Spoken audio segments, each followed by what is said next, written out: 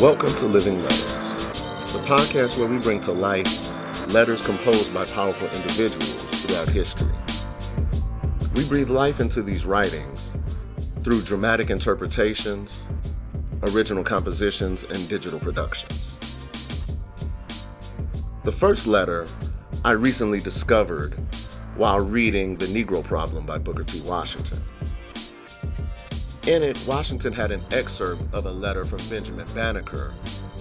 and just the first sentence of it really took me back and really made me want to know more about why Bannekar wrote this letter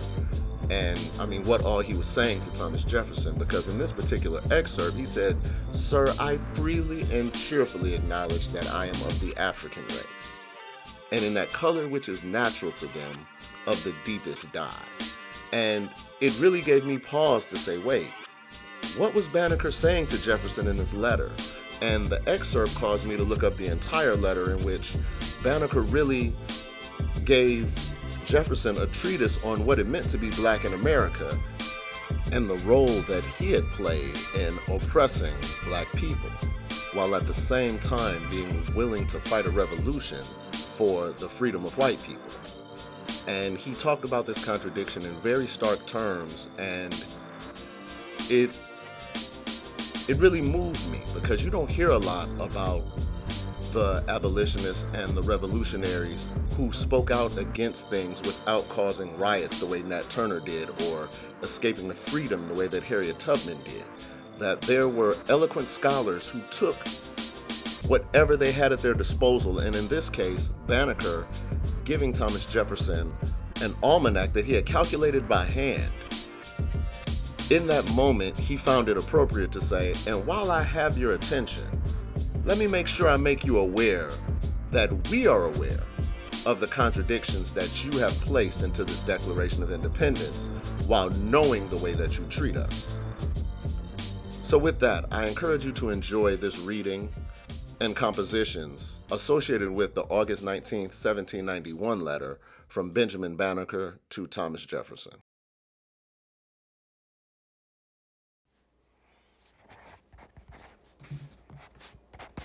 Sir, I am fully sensible of the greatness of that freedom which I take with you on the present occasion.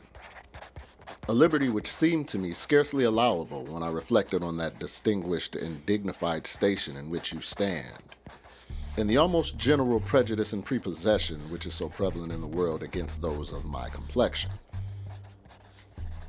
I suppose it is a truth too well attested to you to need a proof here, that we are a race of beings who have long labored under the abuse and censure of the world, that we have long been looked upon with an eye of contempt, and that we have long been considered rather as brutish than human, and scarcely capable of mental endowments. Sir, I hope I may safely admit, in consequence of that report which hath reached me, that you are a man far less inflexible in sentiments of this nature than many others, that you are measurably friendly and well disposed toward us, and that you are willing and ready to lend your aid and assistance to our relief from those many distresses and numerous calamities to which we are reduced.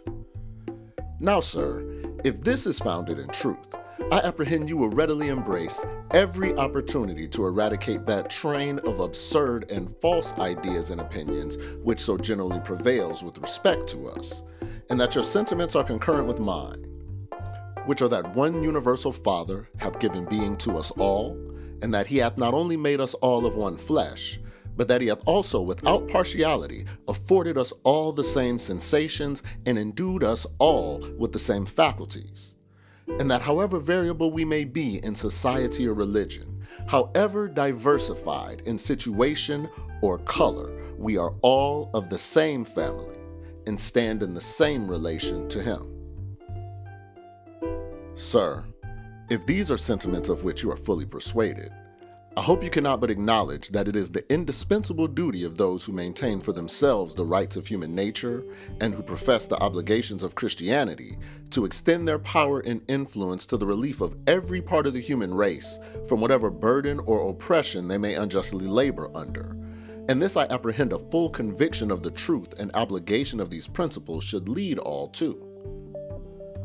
Sir, I have long been convinced that if your love for yourselves and for those inestimable laws which preserve to you the rights of human nature was founded on sincerity, you could not but be solicitous that every individual of whatsoever rank or distinction might with you equally enjoy the blessings thereof. Neither could you rest satisfied, short of the most active diffusion of your exertions in order to their promotion from any state of degradation to which the unjustifiable cruelty and barbarism of men may have reduced them.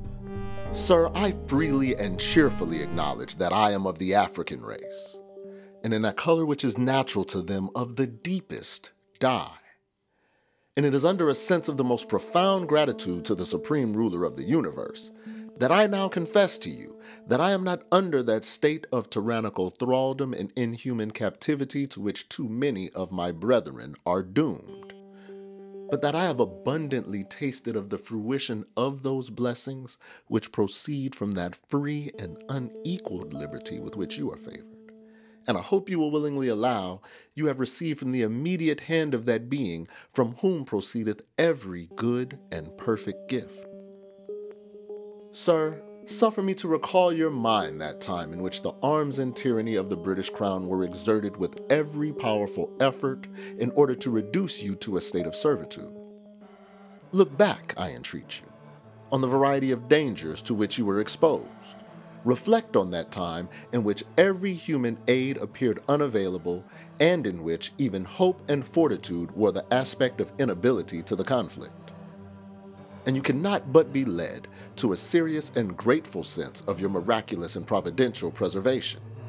You cannot but acknowledge that the present freedom and tranquility which you enjoy you have mercifully received, and that it is the peculiar blessing of heaven. This, sir, was a time in which you clearly saw into the injustice of a state of slavery, and in which you had just apprehensions of the horrors of its condition. It was now, sir, that your abhorrence thereof was so excited that you publicly held forth this true and invaluable doctrine, which is worthy to be recorded and remembered in all succeeding ages. We hold these truths to be self-evident, that all men are created equal, and that they are endowed by their Creator with certain unalienable rights, that among these are life, liberty, and the pursuit of happiness.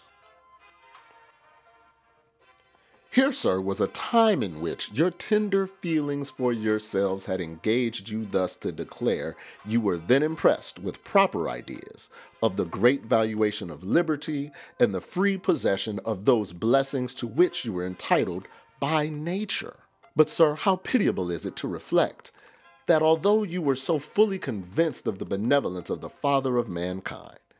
and of his equal and impartial distribution of those rights and privileges which he had conferred upon them, that you should at the same time counteract his mercies in detaining by fraud and violence so numerous a part of my brethren under groaning captivity and cruel oppression,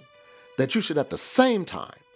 be found guilty of that most criminal act which you professedly detested in others with respect to yourselves. So I suppose that your knowledge of the situation of my brethren is too extensive to need a recital here. Neither shall I presume to prescribe methods by which they may be relieved,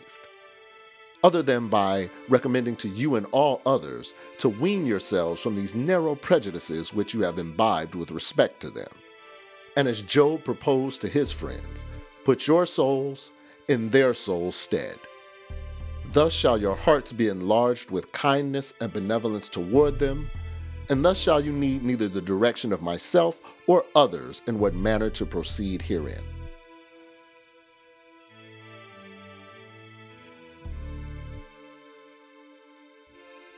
And now, sir,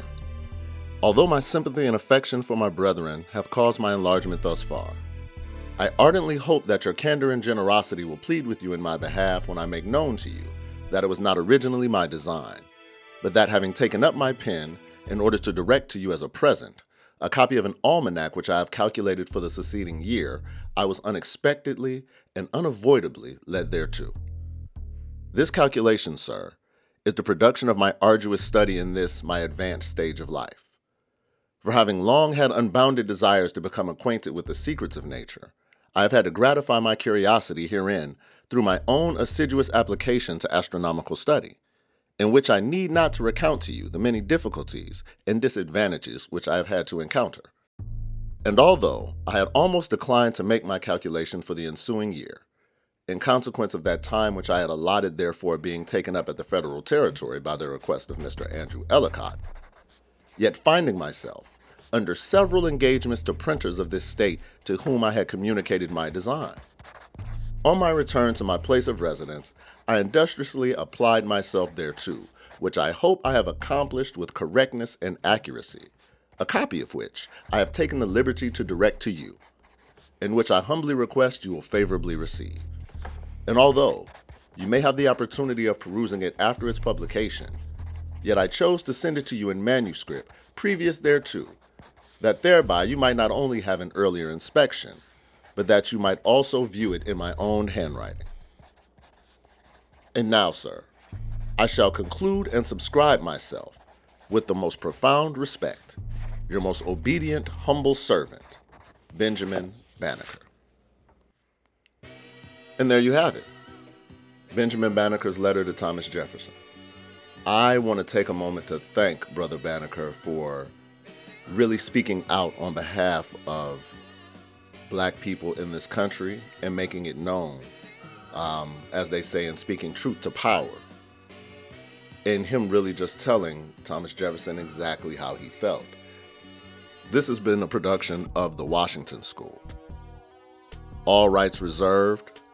as of the time of this recording, February 7th, 2022.